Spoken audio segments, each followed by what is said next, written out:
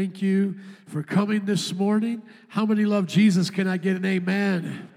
Amen. Open up your Bibles with me to Hebrews chapter 11, verse 20. A godly legacy. Everybody say a godly legacy. Wouldn't legacy be a cool name for a Bible college? Wouldn't that be really awesome? If you didn't know, we started a Bible college and we're aiming for accreditation. Let me just tell you a little bit about it. We have completed our second year, which in that second year, we completed teaching all of the classes that are needed to get a bachelor's of arts in biblical studies. So let's give it up for the team that did that. That's amazing. And now the only thing that we're lacking to apply for accreditation is a person with a master's degree in a librarian field. So this is very odd for us, and so they're not easy to come by, and we're at this point where we're thinking about sending my wife to school to get a master's as a librarian. So just stretch your hands towards her right now and say, help her, Jesus. I know it sounds like I'm teasing, but we don't know what else to do. It's like, well, just go and hire one. Have you found one lately? I mean, they're not really easy to come by. And then our criteria to work at the schools, you have to be Spirit-filled, bout it on the streets, preaching the gospel, so forth. So it's like, it was hard enough just to find professors. You know, by God's grace, I've gotten my doctorate. I have friends with masters. My wife has her master's. So just keep us in prayer, because our goal is to get U.S. education federal funding and to be accredited. We don't just want a Bible Institute. We don't just want a Bible class. We want to be as credited as North Park, as Moody, as UIC, any school in this area. And as I've taught you all before here, most of the colleges that started in Chicago were started by Christians as Bible colleges. Harvard, Princeton, Yale across the country, and even many big ones here. And so for Christians to be involved in education, there's nothing new about that. And many of them, just like Harvard, started with pastors. Harvard started with John Harvard donating his personal library to the school so that they could have a place to meet. And that has happened all throughout the years. Now, the reason why I mentioned that is because we're going through Hebrews verse by verse. We're in chapter 11. Today, we're going to be learning about Isaac, Jacob, and Joseph. And what we'll see is that the only reason why the author brings them up is because they handed down the legacy of Abraham. If you haven't been with us for the last few weeks, you can go back and listen to our message on Abraham being the founder of our faith. But I want you to see how important it is to have a legacy. Go with me to Hebrews chapter 11, verse 20. Hebrews 11, verse 20 says, by faith Isaac blessed Jacob and Esau in regard to their future. That's all it says. Let me just read it again. This is why the author, I believe Paul, brought them up. Okay, so what did Isaac do? Did he walk on water? Did he split the Red Sea? Did he do amazing miracles? Just watch right here. By faith, Isaac blessed Jacob and Esau in regard to their what? Come on, everybody say future. You guys just gave me the permission to go another month without the karaoke screen because I want you to work your word. So everybody open up your Bibles. If you can't afford one, we have one free in the back. Open up your phones. I expect participation in this church. I want everyone to get there. I use the NIV, as the King James only people say. It's the non-inspired version. That's a joke. It's the New International Version. I want everyone to turn. Brothers in the back, we're going to go another month. July, no karaoke Bible. Thank you very much, Second Service, for reminding me how important it is for us to have our Bibles out and to participate with the preacher. Can I hear an amen? Look at verse 20 of Hebrews chapter 11. There is no point of me going faster than what you can do to get there. Use your phone.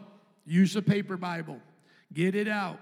When the pastor asks you what is the next word, you guys say that word. What does that do for you? Let me tell you why that's important. It's important for you to learn how to work your word because the word will work for you. If you don't understand your Bible and you simply look to that screen and then you parrot whatever's being said because you don't understand, it will go right out of your memory when you leave here. If you're parroting or repeating something that you do understand, then you're doing it as a learner. as someone who studies. And the Bible says, study to show yourself approved. So that's why I want everybody to have Bibles. And let me just say this. This is not a coincidence that I felt this in our service, that we were getting spoiled by the karaoke screen, that also Pastor Lauren in the Wednesday Children's Church began to ask all of them to bring their Bibles. So even if you're dumb, grab out your smartphone, okay, and go to the Bible app. I've been very clear with you that ignorance is dumb on purpose, okay? So even if you don't know how to use a smartphone, learn how to find your Bible on a smartphone. God loves dumb people, and trust me, I've been dumb before myself, okay? So learn how to use your Bible here, because if you don't put your face into His book, Facebook will send you to hell. If you don't know how to use these phones for the glory of God, these things will be a detriment to your soul, okay? How many believe you're smart enough to use this phone and put your Bible on it? Amen. Pastor, well, I've been dumb. I haven't had a Bible on it. Well, repent of your foolishness. You've got Instagram on there. You've got Facebook on there, but you don't have His book on there. Well, Pastor, I don't know how to use it yet. Well, that may be an ignorance. It may be a stupidity. Once again, stupidity is being dumb on purpose. Ignorance is you just don't know. Okay? So use your smartphone for the glory of God. Put a Bible on there. Learn how to use the app. Our personal app has a Bible that you can go there as well, okay? So Hebrews chapter 11, verse 20. If you're there, say I'm there. Thank you. Now, that means everybody who said you're there, that means you're going to help me go through the lessons, amen? Because I've already read this. How many know I already know this? And I'm teaching it because I've studied it. Now I want you to learn it and it to go to you and to go through you. So by faith, Isaac blessed Jacob and Esau in regard to their what? Thank you. That's how I expect us to go through the rest of the service. Their future. Their future. Notice that it doesn't say that Isaac walked on the water. He split the Red Sea. He healed somebody. No, it says Isaac did something so basic that everyone here can do. Joseph, will you stand up with your son, please? I wish that sometimes when you go verse by verse through the Bible, it would land on special days. So this would be a great Father's Day message, by the way. But I just love you as a father. Brother, would you come up here, please? Would you get up for Joe B. as he comes? We love you. How often do you pray for this young man right here? Every morning and then every evening. Amen. So you pray for him twice a day then? Yeah. That's awesome. When you pray for him, what are your prayers like? Like, what do you bring up to the Lord? Well, first of all, I pray that, he won't give Mama a hard time today in the morning. And then I also pray that, God would just keep him his whole life, that he would grow to be a man of God. He'd be faithful. Yeah. Amen. You could sum that up in one word, future. You pray a lot for his future. I want you to look at this right here. Isaac blessed Jacob and Esau in regard to their future. Can you just show us how you pray and make it real? Make it real. And would you just introduce us into your private time of how you pray for him? Because I think it would encourage many here. Yeah.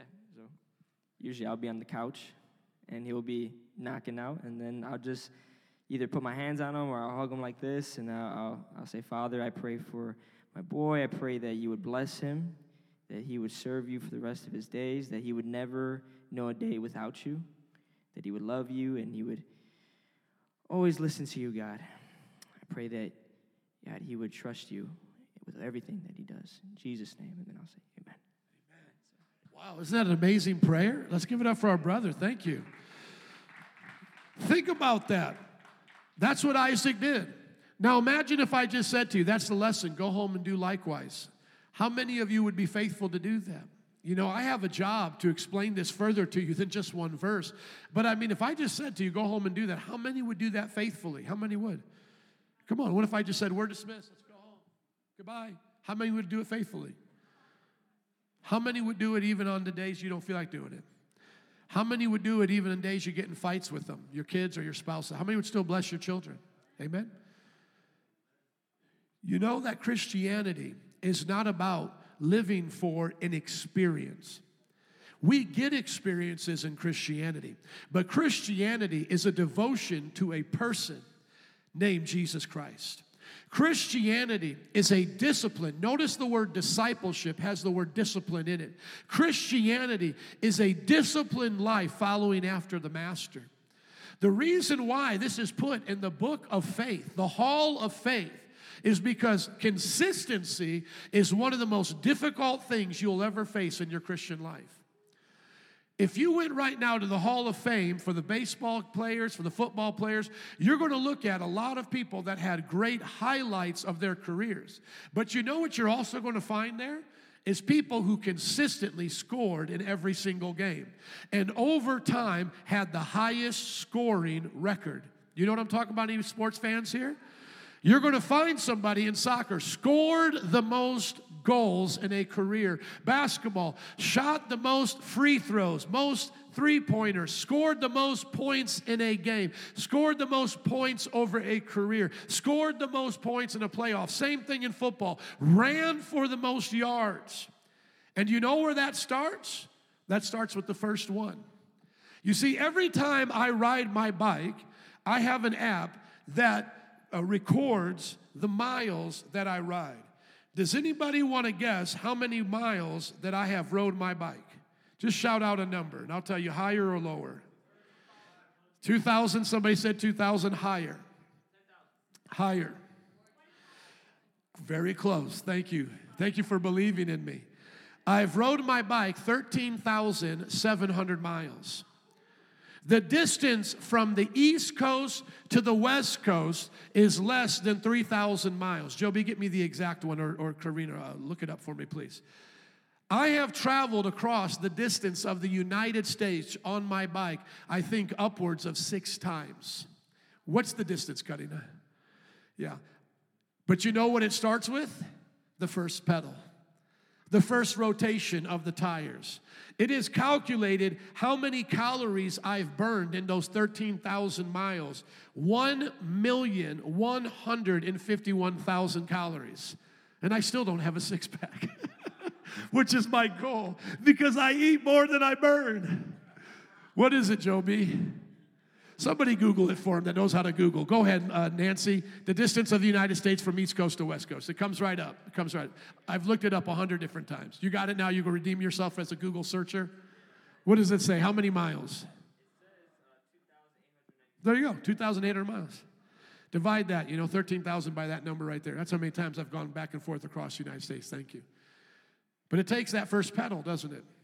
It takes that first turn of my tires.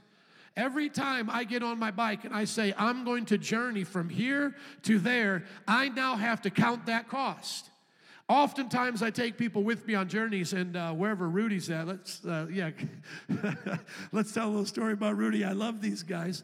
And he has such a positive attitude because they always want to go bike riding with me, but I have to tell them, I don't bike ride like your normal bike ride, okay? It's not like let's just go around the neighborhood. I have a certain kind of bike that's built for speed. And so I was talking to Rudy. He was very humble. I just want to be very honest with you. He wasn't cocky in any way, though I think he might have tried me a little bit. We'll talk about that maybe too. But I said to Rudy, okay, man, I want to take you bike ride. He lives by me now. He can see the trail by his house. He wants to do this. And so I said to him, listen, man, I don't want you to feel any pressure. I don't want you to feel like you have to keep up with me. I want you just to be very honest with me about how you feel in this, And he's like, well, man, I'm good at riding my bike. I jog, I do all these things. I'm like, listen to me. This is not jogging, and this is not just casually riding your bike. So I give him one of my bikes. We're heading out. We're riding in the neighborhood, going to the trail. And this is where he says he didn't mean to do it, but it's, we all got our own impression here. But I felt like he was a little anxious to prove himself to me, So like he started speeding up next to me. He says he was just catching up. I'll let him tell his side when he has the mic, but I have it now. He said, he was just catching up. But I noticed like he was coming a little fast. And I said, listen, in just a few moments, you're going to show me how fast you can really go. So we get out to the bike trail. And I say to him, I'm going to go my normal pace, and then you do your best to keep up, and you tell me where you're at in this right here. Within about 30 seconds, I can't see him anymore as I'm looking behind me. I feel so bad for him as he pedals up to me. And then I now say to him, you set the pace. Tell me what you want to go. And he's like, well, let's try this. Let's try it. And we did enjoy our bike ride. But listen to me. You could not expect to come out with me without any experience and keep up with me. But how did I get to that point to be able to ride at that level? And I know if I went jogging, I couldn't keep up with him, But how did I get to that point? Practice. Every day. Going to that bike when nobody else wants to do it. when it feels cold outside, when it feels hot outside. I've been out there when we've had some of our hottest days, 100-degree weather. I've been out there in some of our coldest days. My wife has tried to talk me out of not going out there. When there's snow on the ground and there's different things, I'll go out there in my mountain bike. I'll wear levels of clothing. My wife has had to pick me up at different times for the things breaking on my bike in various places where I found myself. But I'll tell you something, there's one thing that I've realized when I'm riding that bike and about the first half hour goes away, and I'm out there normally for an hour to 2 hours, is that there is only one way now I'm getting home. Unless my wife comes and gets me, obviously. But there's really only one way I'm getting home. That's if I pedal myself back home. And I can't tell you how many times I've been out there, 13,000 miles. You know if I've had time to think about this. I can't tell you how many times I've been about halfway out there, and now something is very uncomfortable for me. Maybe something I didn't predict before. It was hot, but I had no idea it would be this hot. Maybe I'm thirsty and I've ran out of water and my mouth is now just so dry. Has anybody ever been like that in your exercises? I mean, just track with me here. And there's something that comes into my mind. Just stop, pull over, sit down, and get ready for the next phase. Recoup yourself. But you know what? There's something always, nothing wrong with that, but there's something always on the inside of me that says, you're weak if you do that. I'm just being honest with you. I'm going to be 100%. I have never stopped on any of my journeys unless a piece of my equipment is broken. I have come home this close to heat exhaustion. I'm just telling you, but everybody listen to me here. But I have said to myself, I will not stop. I will keep going. And then I come home, and then it says, this is the amount of miles you did. And you know what? It doesn't seem like a lot. Maybe 15, maybe 30, 25, something like that. And I just log it in there. But you know what happens as days go by? That number continues to grow. And that number continues to grow. The guy that I do my biking with, the bike shop, he says, I don't know anyone else that has ridden that much that doesn't have an electrical bike or go out multiple times during the day. You're one of the guys that I have seen ride the most. Now, I want you to ask yourself a question. Is that something Joe boasts in his own strength? No. That's something I believe God told me to do, and he's given me strength. Now, of course, there's Olympians, and I'm nothing compared to those people. But in my own strength, that was never anything I wanted to do. But God told me if I wanted to lose weight, I was 60 pounds overweight. I weighed almost 300 pounds. And I wasn't, overweight as a child or as a young adult. But in my middle-aged years, that's what happened.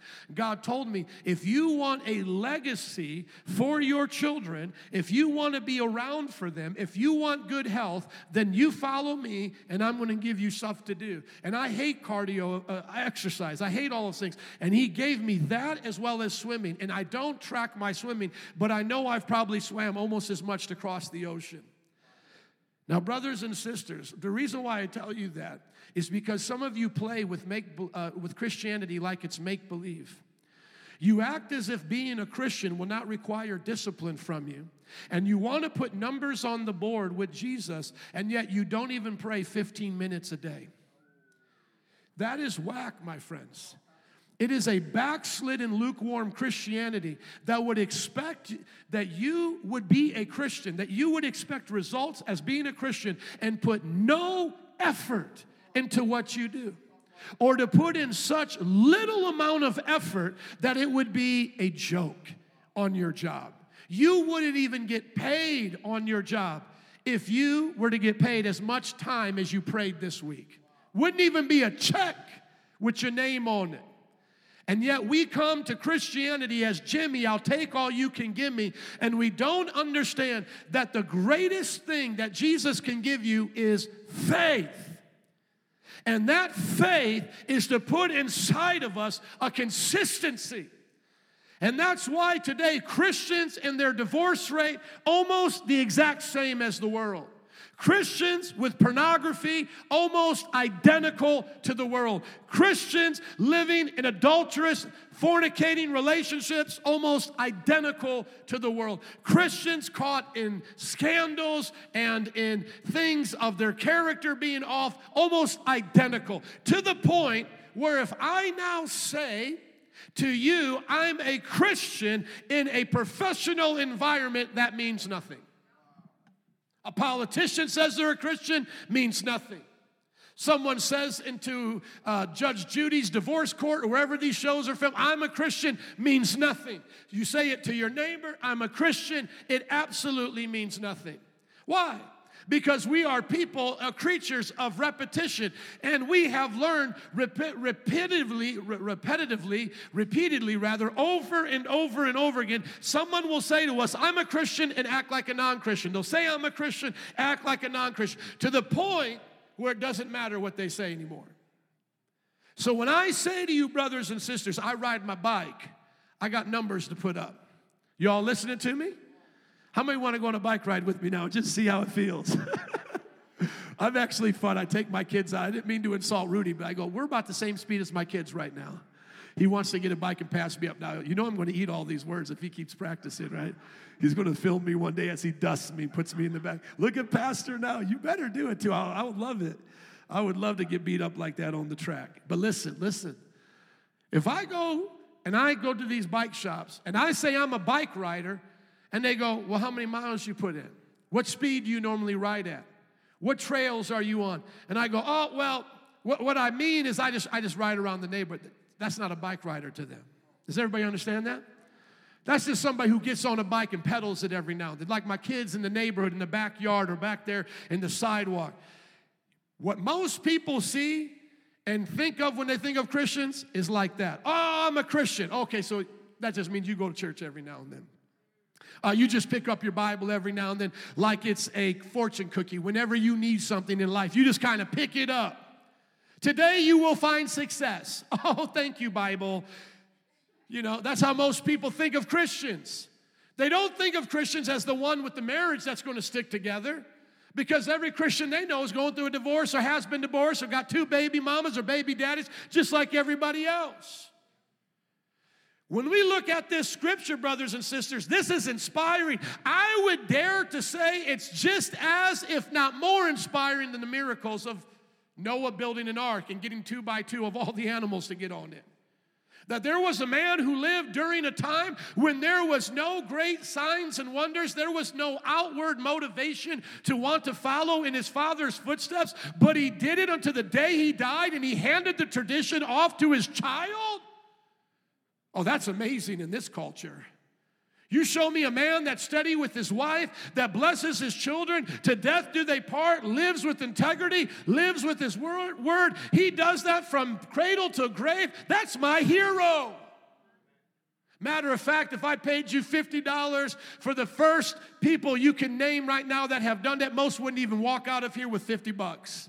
And if I said I'll give you $50 for the top 5, most of you would not even reach 5. Tell me people in your life that have been married to one woman, one man, stayed in their family, have one set of children with that family, have been dedicated to it, to God, to church, to their character. Besides maybe a mess up here and there, they don't live in sin, they live holy. $50, name the first one. Some of you would be looking around this church pointing out some. What if I said, not in this church, point out here? Couldn't even name one. Well, maybe your family, all right? My parents. We live in such a culture right now where we're wondering why we're so upside down. We are faithless. We are faithless. It's the reason why technology and businesses make so much money off us, is because we get bored with consistency. We want the next game, we want the next app, we want the next movie, we want the next thing, until you're sitting watching the whatever 4th installment of the Ant-Man going, this is so stupid, I don't even know what they're talking about anymore. We're now in the quantum world, and there's globs of Jell-O that are people. I mean, what are we even doing now? All of my Marvel fans know what I'm talking about. They have lost so many ideas. Now we're in the Spider-Man multiverse where we have 10 different Spider-Mans. The cartoon one, the Piglet one, this one. We don't even know how to tell a story anymore because we're so bored. We're so bored with male and female that we've got to chop them up like Mr. Potato. And now they're bored with human sexuality. Now they got to pretend to be animals. Because we don't know faithfulness. Faithfulness to ourselves. Faithful to love the skin that we're in. Faithfulness to our culture and society. Faithfulness to our neighbor. Faithfulness to the morals that we have. I talk to my friends, and they act as if morals are like fashion. That one day we wear bell bottoms, and then the next day we wear tight pants, like Peter Pan, you know? Yeah, you know, and then one day we do this, and one day we thought it was okay to do this, next day, and they think that morals change like fashion. That's why even in a church like this, it's hard to find people that stick around even for more than 5 years.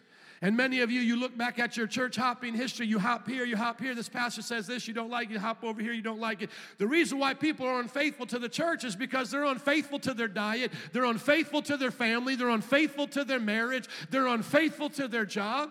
We just live in a faithless generation. Hebrews chapter 11 is reminding us of what cultures were built on, what civilizations were built on. If you didn't hand down your tradition from one generation to another, you would lose your whole culture. Anybody seen the Disney movie Flaming Hots? Man, I love that movie. It just came out, Flaming Hot. The story is of the Flaming Hot Cheeto. I didn't know they could make a movie out of such a thing, but it was an amazing movie. I can't recommend movies as a pastor because somebody won't like it and then blame me on it, for giving you a bad recommendation. But I will say this. It tells the story of a Latino man coming up under racism during the time when they were looked down upon, called racist names. Eva Longoria directed. I thought she did a great job. I personally liked it. I had a couple tears in my eyes. It was powerful at points. I enjoyed it. I'm not going to give you any spoiler alerts. But the bottom line is he goes from being a janitor to designing now what my kids eat every single day of their life if they had a choice. Seriously. And you think about, like, man, this is the American dream. He thought something, and then he did something, and he did it in the midst of adversity. But they fast forward through it so much that we don't get it. He was a janitor for Frito-Lay's for 8 years. How many young adults right now would be a janitor for somebody for 8 years? See, but we don't understand that. My father-in-law, who came from Greece, worked at Brock's factory for almost 20 years? We don't even understand this anymore. Now you get a star next to your name if you come a week in a row. Everybody wants to hop from one thing to the next, not understanding dedication, not understanding commitment. This man came there every day for 8 years. The story, and I just take it at its word. I don't know how much it's embellished, but he came early and stayed late to learn other people's jobs because he wanted to be seen as a valuable asset to Frito-Lay's. Now you walk into Barrio. Notice I said Barrio. You go walk into Barrio and you ask kids if they want to be dedicated like that to Frito-Lay's. Man, you might get slapped in the mouth. What you talking about? Do I want to work at Frito-Lay's? Come early, stay. What? That's what young people would think. That's crazy. Oh, I don't want to do that. But see, that's what I'm saying. Our generation, we miss the entire point, that the whole story of his success, everything that he had did, the underlying attribute that is even, I think, glossed over in the movie is that he was faithful. He was faithful. It does say at the end that his wife stuck by his side the whole time. So they knew how to put that in. But I wish it would have been accented more. You can watch and tell me what you think. But I think that we always just want to see the hard part, go to the good part, and forget everything in between.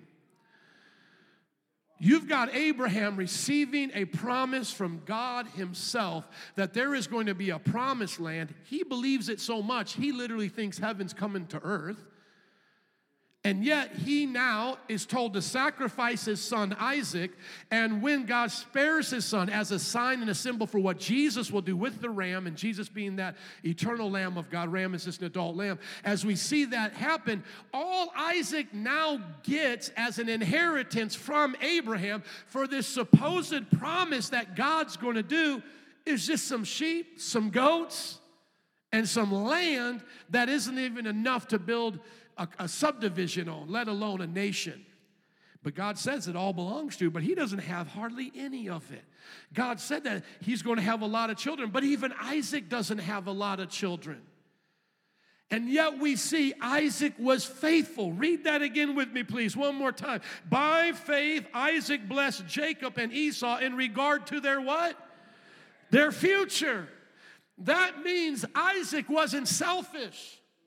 He wasn't saying, well, if I don't see it, I don't care if you guys will see it. I'm not going to, teach you this because I get nothing out of it. No, he said, you know what? I'm going to be faithful to the promise that Abraham, my father, had, and I'm going to pass it on to you whether I get anything out of it. Now, was he blessed? Absolutely. I wish I had time to go through the story of Isaac, but he was a tither, he was a giver, he was blessed. He did increase in crops and land. He had more than his father did, but it wasn't a nation. It wasn't multitudes. God had promised Abraham that there would be a multitude. This would not happen until many, many, many years later when David would be king and kill somebody like Goliath, and a nation would be developed in that land. But this is so far before this that what motivated this man to want to do it? It had to only be faith and trust in God. And that's where I think to myself, like, what motivates us? What motivates us? Because sometimes we're so, temporary minded, so much minded in the moment that we don't see our future. I mean, I could be a financial planner here, but I won't. But I did have a dad that was one. A lot of us here spend more money on coffee than we do life insurance. And we think GoFundMe is the way to help our children after we die. Y'all don't even have life insurance, but you got Starbucks. And then you die, and then your family puts up a GoFundMe. What kind of ghetto nonsense is this? Are you all listening to me? I'm not even selling life insurance. I don't get anything out of it. I'm just saying you got people who don't even think about their future to the point of putting 15, 20, whatever it is, $50 into life insurance so that God forbid something happens, they get paid to have the funeral and have some money in the bank. But see, we don't think like that in this culture. Most Americans don't even have $3,000 to $4,000 in the bank. But you look at how much you spent on McDonald's this past year. There's your savings. I've been there, brothers and sisters, and we get in debt with our credit card because we don't think about the future. We don't think about an inheritance. Most Americans live paycheck to paycheck, yet we're in the most prosperous nation in the world. And yet the rich keep getting richer, as they say, the poor keep getting poorer, and the Christians just keep praying, right? Man, I'm done with just praying. I'm going to pray and put in work. I don't just pray to put miles on my app. I get on that bike and pray and work at the same time. Brothers and sisters, you can't expect Christianity to be a magic genie in a bottle. This is faithfulness. This is getting up in the morning and praying when you don't feel like praying. This is reading your Bible even when you've had a bad day. This is going to Bible study even though it's going to put you back in another hour of traffic. Why? Because you have a future that you believe in. My children don't go to Wednesday Children's Church because they don't know Bible stories. My children have heard, they have a dad as a pastor. Come on. They've heard every possible Bible story 3, 4 times every day. Just yesterday watching the movie, how many times did I pause it and give life lessons? I pause movies all the time and give life lessons, all the time. Pause this movie. Everybody stop and listen to this. Bethany, look at me. Bethany has to stop and look at me. What's up, Dad? Listen, we're going to talk right now. Seriously, did I not do that yesterday 2 and 3 times? Pause the movie. Do you know that? Let me just tell you how weird I am in my family. My kids have to clap in movies when I start clapping because they have to realize when something got done and accomplished. So when that man during the movie, when he said he believed in his dream and he did the thing, I start clapping, my kids start clapping. And if they don't start clapping, we pause the movie. Everybody clap. We clap for stuff in our house. When we watch movies, when we see bravery, we clap. Serious. I'm teaching them, this is what you honor. You don't honor Faye's Ruggs, seeing how much Mountain Dew he can drink to get the loudest burp. That's not what we're honoring here. We're honoring a man that spent 8 years on his job and then put together these chiles and baked this thing in his house. Like, that's what we're about. We're going to stop and clap for him. We're going to clap for hard work. We're going to clap for the man that gets up before the sun and then comes home when the sun's down. We're going to clap for that. We're going to clap for faithfulness. You see, the world is tricking us into thinking that they have a better way of doing this, and they don't. Their civilization is going to demise and fall apart right in front of them. The principles that we're talking about is what have built empires. It's how we built castles. It's how we built universities. Are you all tracking with me? It's how we've changed the world. That's why I say, and sometimes people say, well, my people are Aztec. My people are this. Listen, we got into this mess before. I'm going to help you get free, right? I'm going to tell you who your culture is, okay? Because one of our Super Bowl, parties or whatever, they had a halftime show where J-Lo and Shakira were shaking their half-naked fanny everywhere. And I was like, hey, man, they need to repent and get right with Jesus. And then a bunch of people were like, that's my culture. Don't talk about my culture. Listen to me. J-Lo and Shakira is about as much as your Latino culture as Miley Cyrus and Britney Spears are my white culture. To hell with everything that's not Jesus culture. You're not following today Shakira and J-Lo, and I'm not following Miley Cyrus and Britney Spears. We are following Abraham, Isaac, and Jacob, Mary and Martha, and Deborah and Phoebe, and James and John. So now going back to this, when I talk about your people, I'm talking about these people right here. Your people built kingdoms. Your people took down giants. Your people went into lions' dens before they gave up their testimony. Your people built nations. And our people will rule this world and put it back in order in Jesus' name. So when I say this to you, we can learn each from our culture, the Italians, the Polish, the Latino, the African American, the Asian, we can learn from all these beautiful cultures. But if it is not those things that we're learning, if they're not rooted in Christ, we're wasting our time. And so, brothers and sisters, when we look at this civilization that they were building it based on their word. They were building it based on commitment. In other words, you want to think of a worst case scenario. What would have happened if Isaac said, I'm done doing all this stuff? Would there even have been an Israel? And if there wasn't an Israel, will Jesus have even come? You see, I wonder, should the Lord tarry, how many generations have yet to be born are counting on us to do the right thing?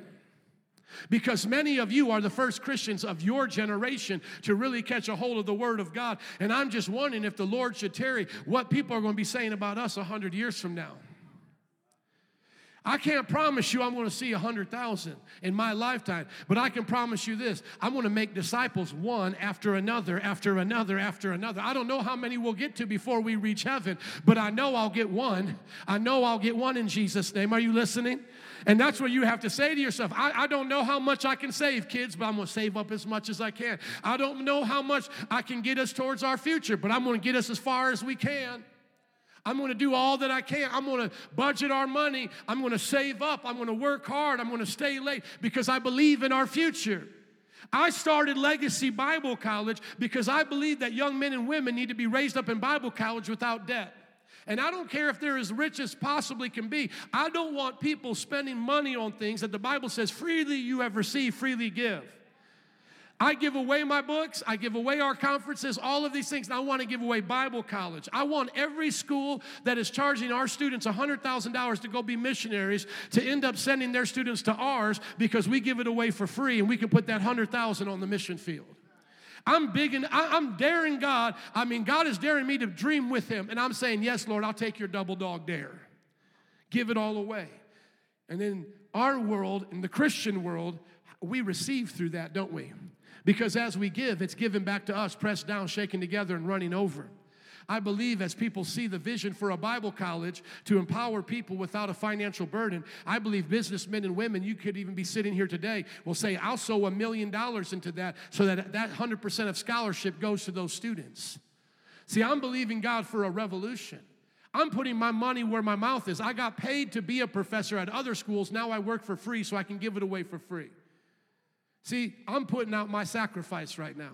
I'm willing to give something for what I believe in. You see, Isaac was willing to give something, his time, his talents, his resources, and he prayed for his children, and he blessed them. Look at verse 21. Now moving on to Jacob, the father of the 12 tribes. By faith, Jacob, when he was dying, blessed each of Joseph's sons and worshiped as he leaned on the top of his staff.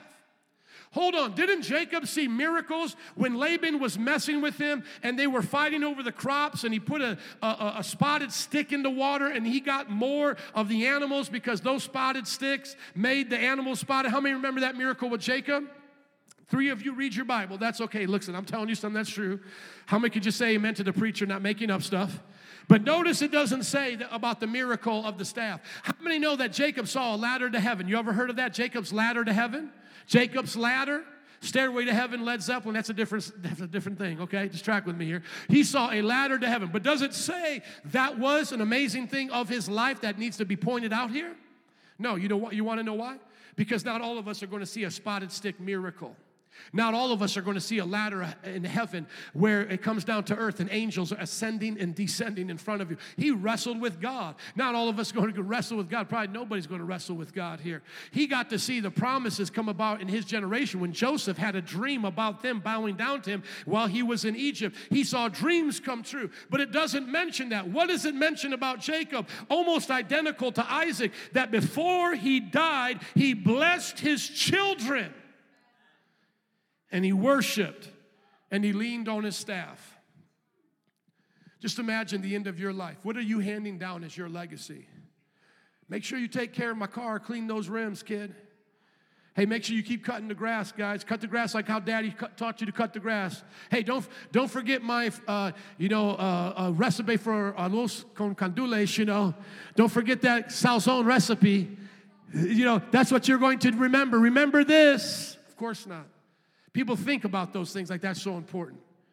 I don't care about my mom's lasagna. I don't care about my mom's dress, the things she wore, her jewelry. She said, when I pass away, I'm going to give it all to your sister because I know you don't care about any of it. You know what I care about my mother is her faith and what she did for me as a person, her legacy, her character, her ways with God. You see, the most important thing we're going to leave with people is how we were men and women of God. Yes, we're supposed to leave those resources for them, but the most important thing is their legacy of faith. The legacy of faith. How are you going to hand down to your generation the legacy of faith? How are you going to impact the people around you? What will they remember you for? What most people will be remembered for is that they just had a nice house, a car, a couple of things to do in their world. They took care of their dog, all these different things, but there's not a lot to do with their character. As a matter of fact, if you think about today, all that's in social media, all that's printed in magazine, how much of that has to do with character? When was the last time you saw on the cover of Vogue, the most holy woman? This woman is a woman of integrity, cover of Vogue.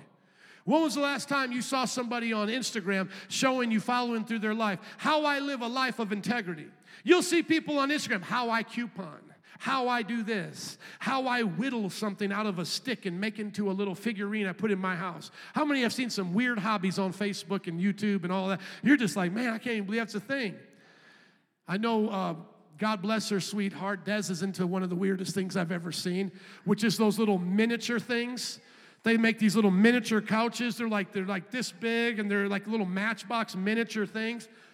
And I'm like, what a waste of time. And one I even saw was like a miniature thing doing a miniature thing. It was like a miniature pot being made on a miniature pottery wheel.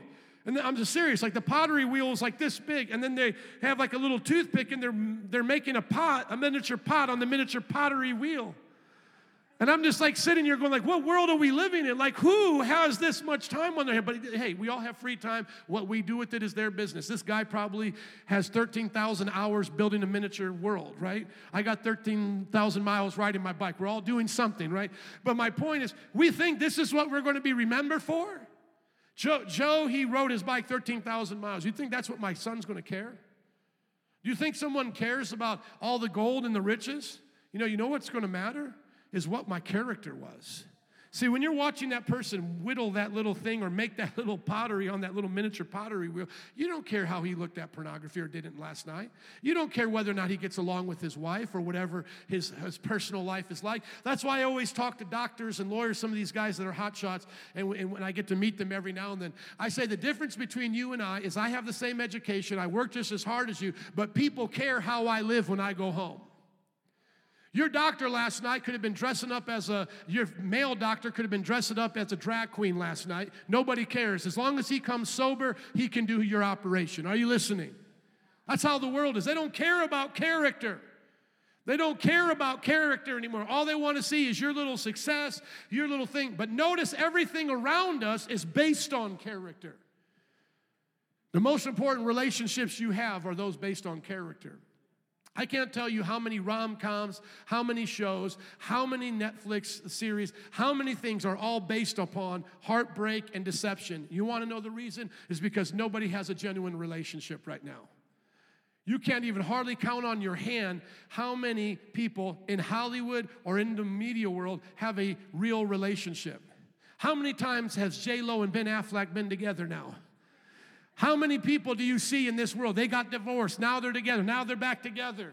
Let's watch this show. These people are together. Then they get heartbroken. Then she falls in love with his best friend, and then she becomes a lesbian, and then she does this, and now she's back with this one. But she happens to have the child out the marriage. Now the child is, and you just go on and on. It's like brokenness is our norm. I remember when Desperate Housewives first came out, everybody was like, that's crazy. That's normal now. And yet we're looking at this story. Notice this. Jacob prays for his son and his son's children, second and third generation. Brothers and sisters, should the Lord tarry, what would their grandchildren say of you in your testimony? I think it's funny when people say it like this, but like how grandparents showed us, their pictures. They had like 4 or 5, in that photo album. Well, the grandparents of this generation are going to be showing them 10,000 photos of what they ate for dinner in 1992, whatever. And then instead of just having maybe the guy who had one tattoo, he was in the Navy, mom's going to have all these tattoos all over, dad's going to, and we're going to tell all the stories from the tattoos. I get it, there's nothing wrong with these things. But this is how we're going to be as grandparents. Well, what are we going to say beyond that? Yeah, here was my Instagram feed when I was your age. Here are the tattoos that I got when I was in Vegas. Here are the pictures of the various cars that I owned. My friends, this is all shallow. And yet the thing about this, the thing that matters the most, we spend the least amount of time in. When was the last time you spent time with your family doing devotions? But you'll watch a 2-hour movie. When was the last time you did a 2-hour Bible study? When was the last time you took your kids out and did something charitable for the community? But you'll take them to Six Flags. You'll take them over here to Santa's Village. I'm right there with you, but I'm never going to let that take the place of me taking them to the West Side. One of the greatest testimonies of our family is that we do ministry together. We go to the West Side together. We go to the abortion clinics together because that's part of what they need to learn. But you see, you ask people in this culture, how often have you gone out with your kids to do ministry? Oh, I don't know. I don't know if they're ready yet. But they're ready to see a half-naked person here in the Marvel show. They're ready to see all this garbage that we see, but they're not ready to go feed a fentanyl addict on the West Side. You see, that's real life. One of the first things I told my children when we went down to the West Side and there on Fentanyl Lane is I said, this is the penalty of sin. I just drive by and just point at them and say, you see that? That's what sin will do to you. That's what sin will do to you. And I do the same thing when I drive by other places too. Half-naked girls driving by. Don't dress like that one, Bethany. Don't do like this. I'm so serious. You see that LGBT billboard? We're not down with that. I teach my kids in the real world why we don't do what we do. What they do after their age is up to them. After they become of age, that's up to them. But in our house, we're going to serve the Lord. They're going to see faithfulness. But it's not just me pointing my finger at what people do wrong over here. It's also showing them at home how I treat their mom, how I pray and read my Bible. It is a common expression in our house, I'm going to pray. When was the last time your children, your family, your roommate heard the expression, I'm going to pray? It's a common expression in our home. Mom's praying, leave her alone. Do you know how Susanna Wesley prayed? Susanna Wesley had over a dozen children. They lived in the colonial times. She was the mother of John and Charles Wesley, who founded the Methodist movement. She said, when you see mom put the apron over her head, leave her alone. She's praying. She made time to pray. What's our excuse? When was the last time your children heard you say, men, I'm going to pray? Women, leave mom alone. Mom is praying. And then we give our children these pads and this entertainment, and we give them this as their bobo. They still have bobos, it's just now it's the smartphone. And then we wonder why they're so dumb. It's because they don't have to apply anything in their life. And I don't mean that to be rude by calling them dumb. I'm just saying like they don't have the knowledge of the world the way God wants them to have, is because they're being spoon-fed this bobo garbage all the time. So what we do in our home is you have to do Bible apps. You have to have the things that you're going to watch are given permission by us, and it's regulated. And every other time you're out doing godly things, you're out doing physical things, and you're not going to become addicted to that pad. And we're not bringing it to restaurants. We're not letting you sit with it in church. No offense to parents who still do that, but you're going to learn respect. You're going to learn honor. How many know for 2,000 years they were meeting in churches without smartphones? How many know for 2,000 years they were, she holds one. What is she holding right now? Oh, a toy, thank God, because I was about ready to break that in front of everybody.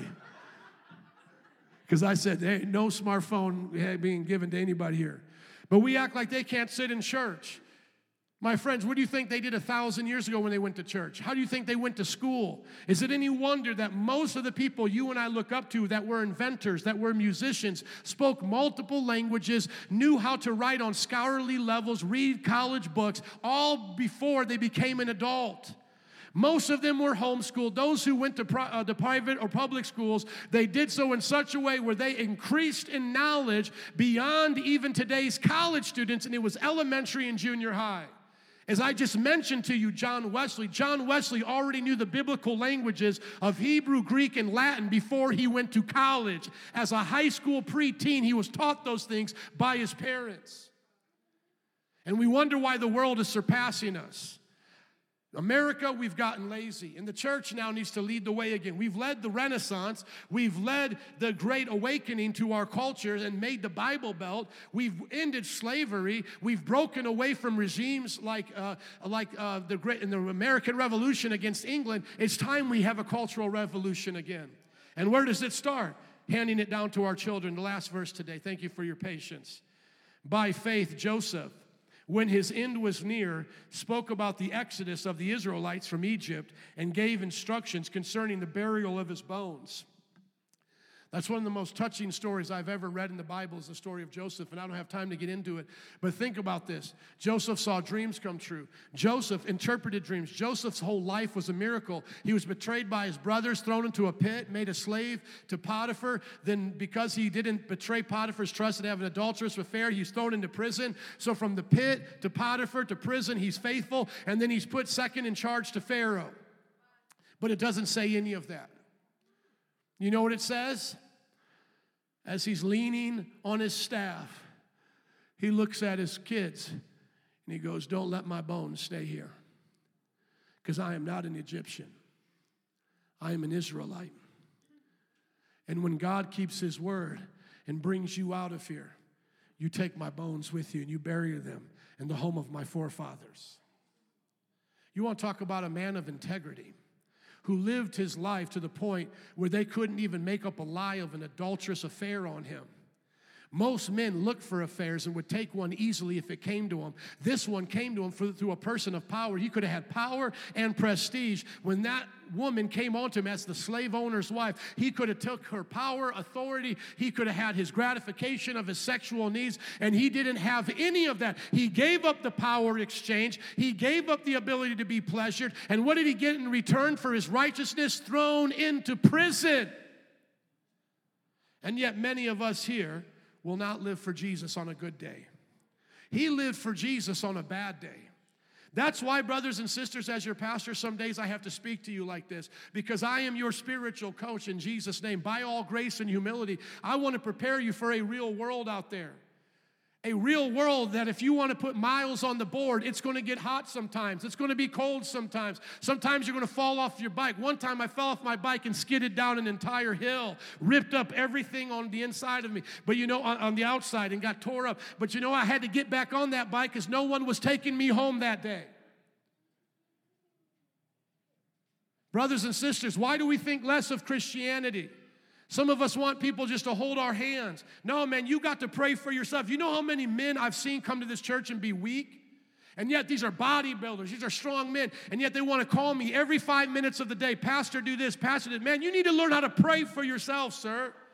I am not your Bobo. I am not your fix-it. Jesus is your fix-it.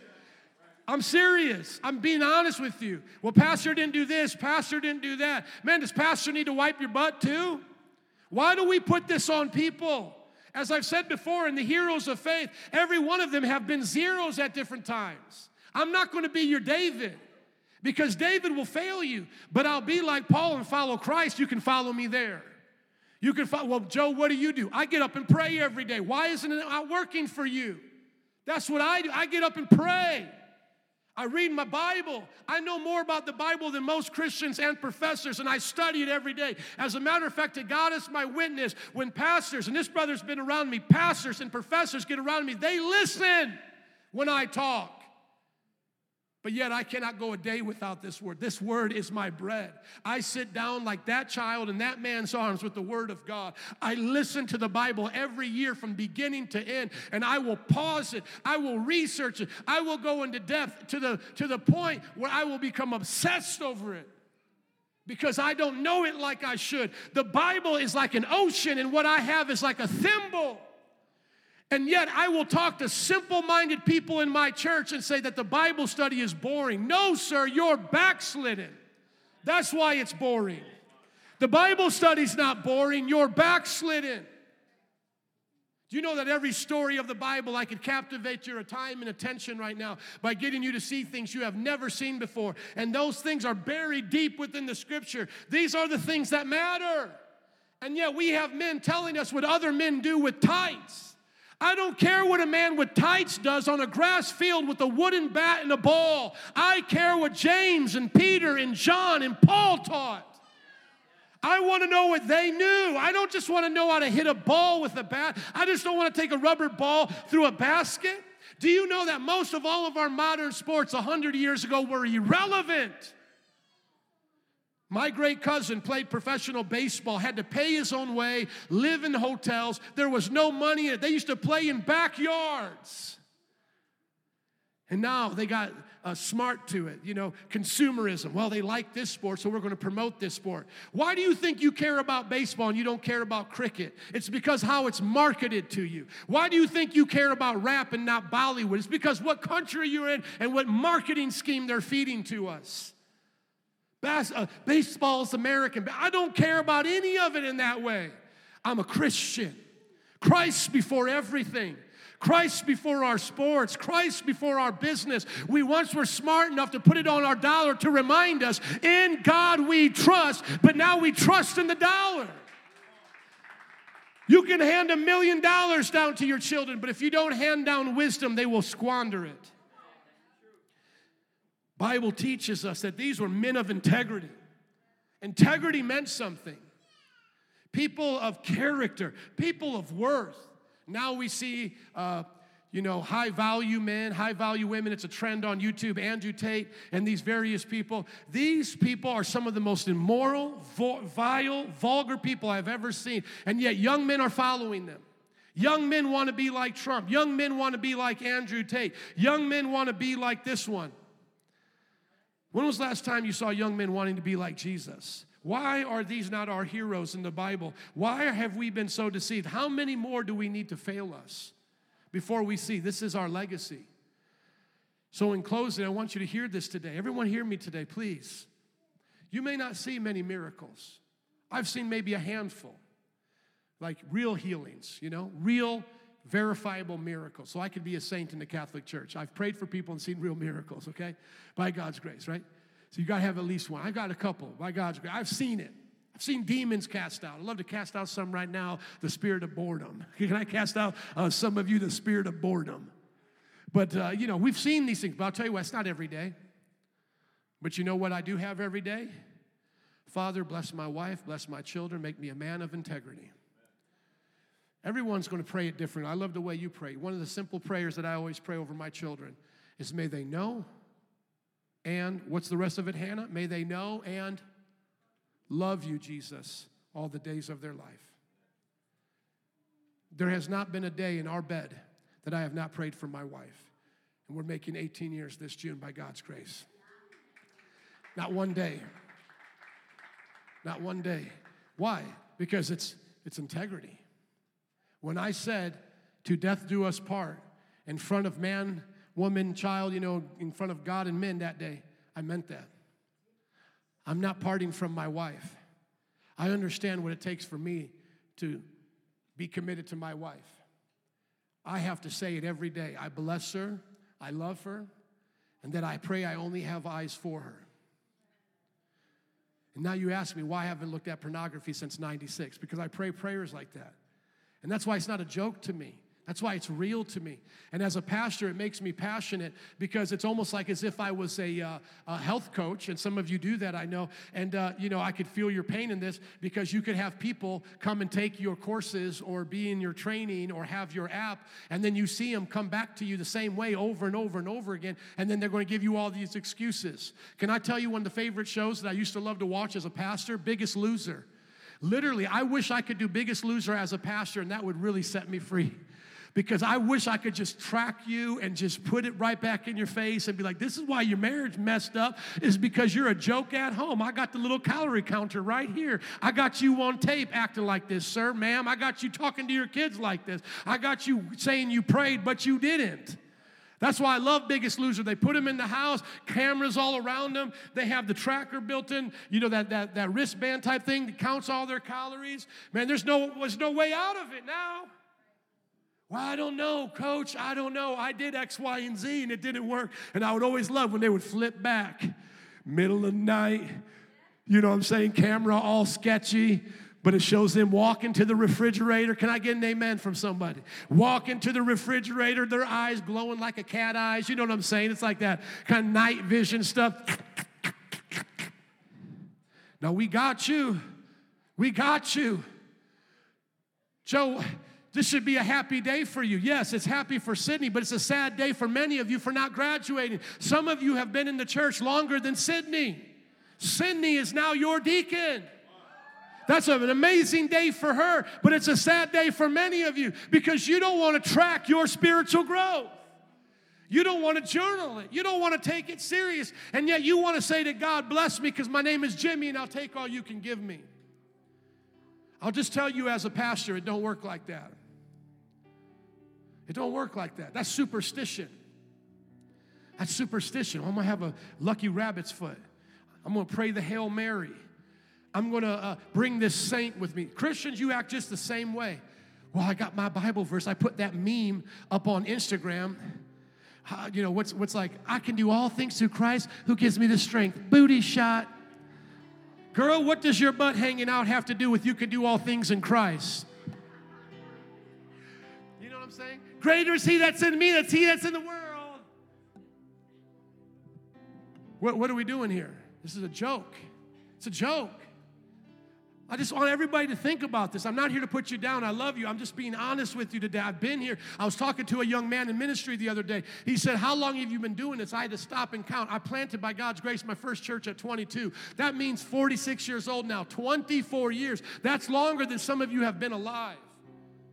I'm telling you, you could take your photos. I get it, but listen to me. If you're not putting in work, that is a joke. It would be no different, and y'all know this because a lot of social media is fake. You know this. It would be like me going home today, getting next to my bike, putting in work, and then just going back home and into my garage, You know what work feels like on a bike? I'm just using this as an example. Please, I'm not anybody. I'm just telling you. I'm just using this as an example. You want me to tell you what I've learned in 13,000 miles? It's almost like a TED Talk here, man. I'm serious. It's a very unique thing. 13,000 miles on something. You know what it feels like when you're there by yourself, 6, 7 in the morning, and you're burned out from the night before. Whatever you did is catching up to you, and you wish you wouldn't have eaten all that you eat, and you're just sitting on that hard seat, and you're pedaling. You know what happens at that point? Is you begin to look within yourself to say, why do I do this? You know what it's like to pray? Let's do the math, Joe B. Take the math. Get the calculator out. Take the calculator out. 24 years in the ministry. Do 365 times 2. 365 times 2 is how much? Okay, I need someone who can use a calculator faster, Joe, but he'd be slipping right now. Who's the one that said it? You got it back there for Javier? 7:30. So on average, I spend about 2 hours a day with the Lord. That's 730 hours a year. Times that by 24 years in ministry. 17,000 hours I've spent with Jesus. 17,000 hours. That's all I have is my character. That's all I have to give you. That's all we can give our children If I don't give them the example of a man of God, then what have I shown them in this world? Brothers and sisters, that may seem intimidating to some of you right now. You might be like, man, I just kind of started this. So I don't know how many hours I've spent with Jesus. I wasn't counting. Okay, that's fine. But listen, are you putting in work right now with the Lord? Because lives come and go. I look at these men now that I'm older. I used to be younger, obviously, but I look at these men now that I'm older, and I'm like, man, I'm halfway there. I'm halfway to blessing a grandchild. I'm halfway to leaning on my staff, telling somebody to do something with my bones. 46 years old is not young, y'all. Come on. And I'm thinking, like, what if I just multiplied what I did in the past? So the last 20 years, multiply it by the next 20 years. So the past 20 years, rather, multiplied by the next future years. Could I live with that? Or do I have regrets back there? Things that I wish I would have did differently. And that's how I keep lining up my life every day. Keep lining it up. And you can always tell those who are talk, but they're not doers.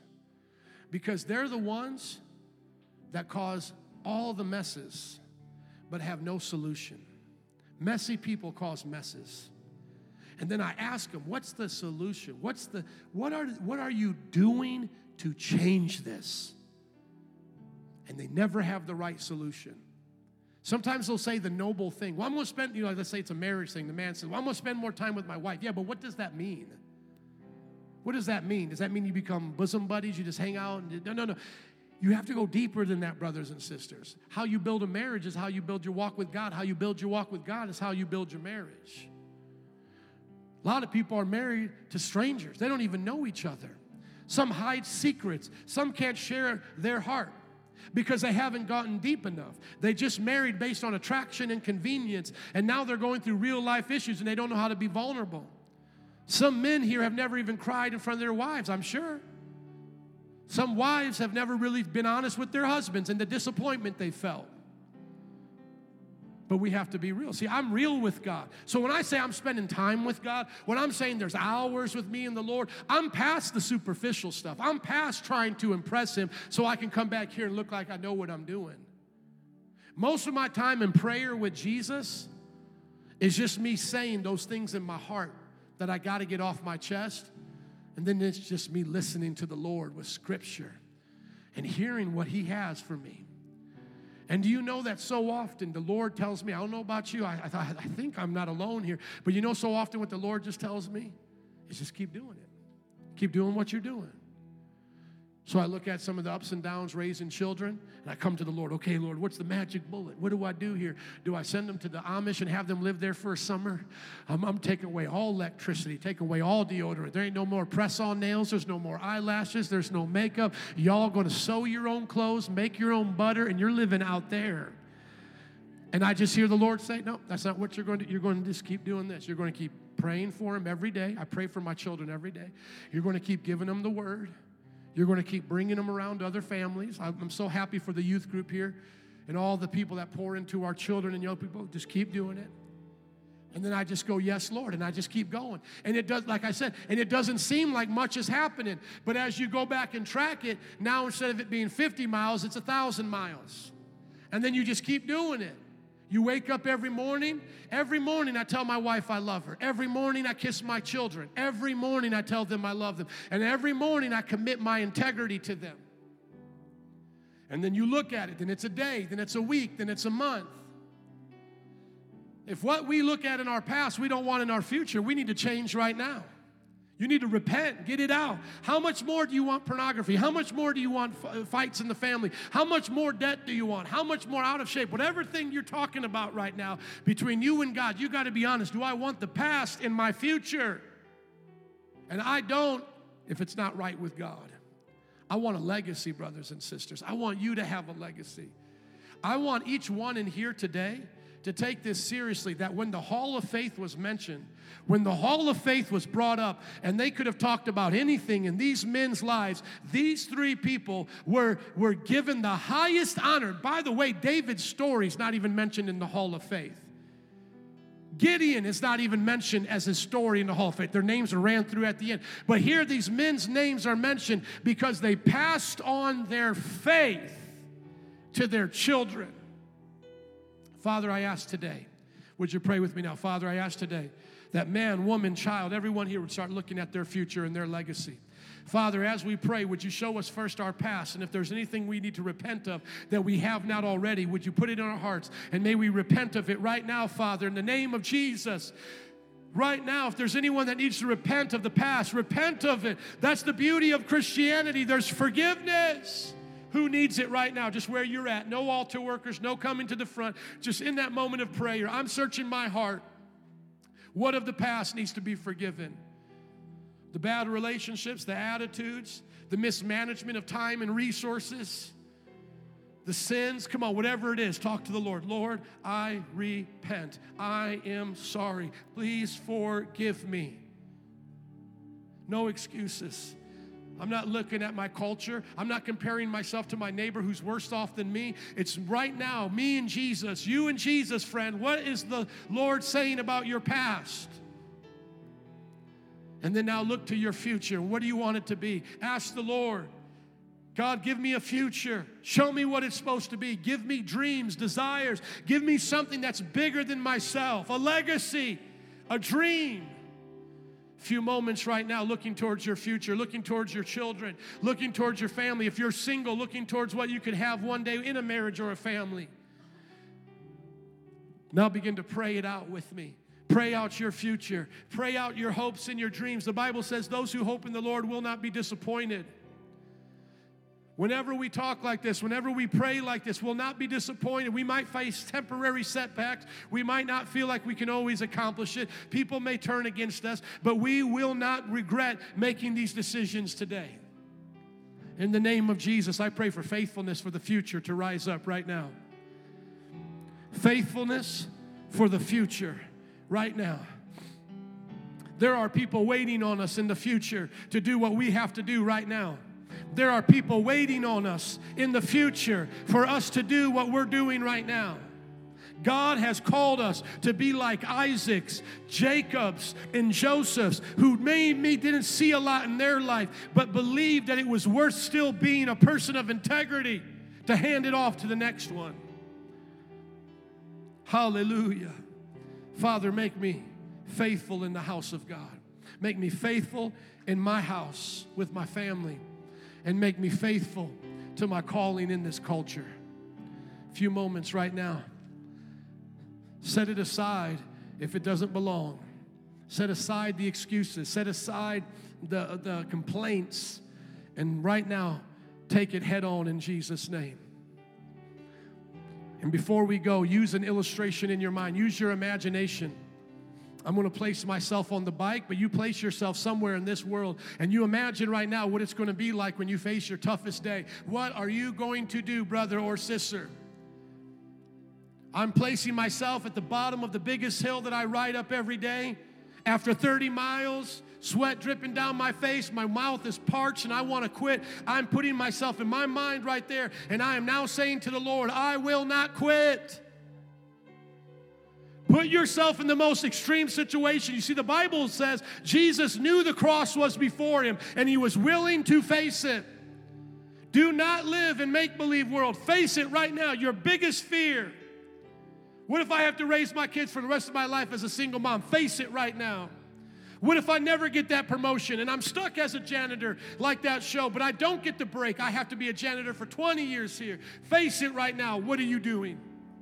What are you doing? What if I'm single the rest of my life? I never find my love. What do you do then?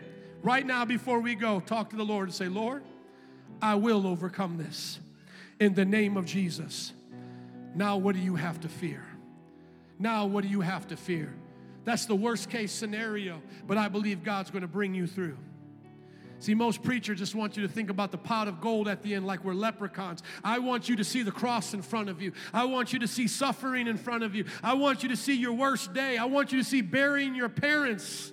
I've been preparing my heart to say goodbye to my mom and dad for about the last 10 years because they're in their 70s, one's in their 80s. One day I'm going to get a call. Mom didn't make it through the night. And I've already put myself there. I'm pushing. I'm going to go up that hill with Jesus just like I do on that bike. A few moments right now. Put yourself in the worst case scenario. I'm living for Jesus. I'm pushing through this. God, give me the strength. Give me the courage. Before we go right now, mean it with the Lord.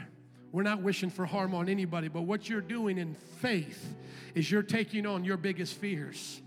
That's what faith is. Faith isn't the day you got paid. Faith is the day you got laid off. Faith isn't the day you come to church and everybody claps for you like Sydney did today. Faith is when everybody leaves her Bible study and calls her all kinds of names. That's faith. She has to face it now. Rejection. What will I do if everybody leaves me, doesn't want my Bible study? No one follows me as a deacon. Everyone cheered for me, but they hate me now. What will Sydney do in that day? I believe she'll have faith to overcome. A few moments right now for our young people. What will you do if it becomes illegal to meet as a Christian? What will you do if everybody forsakes you?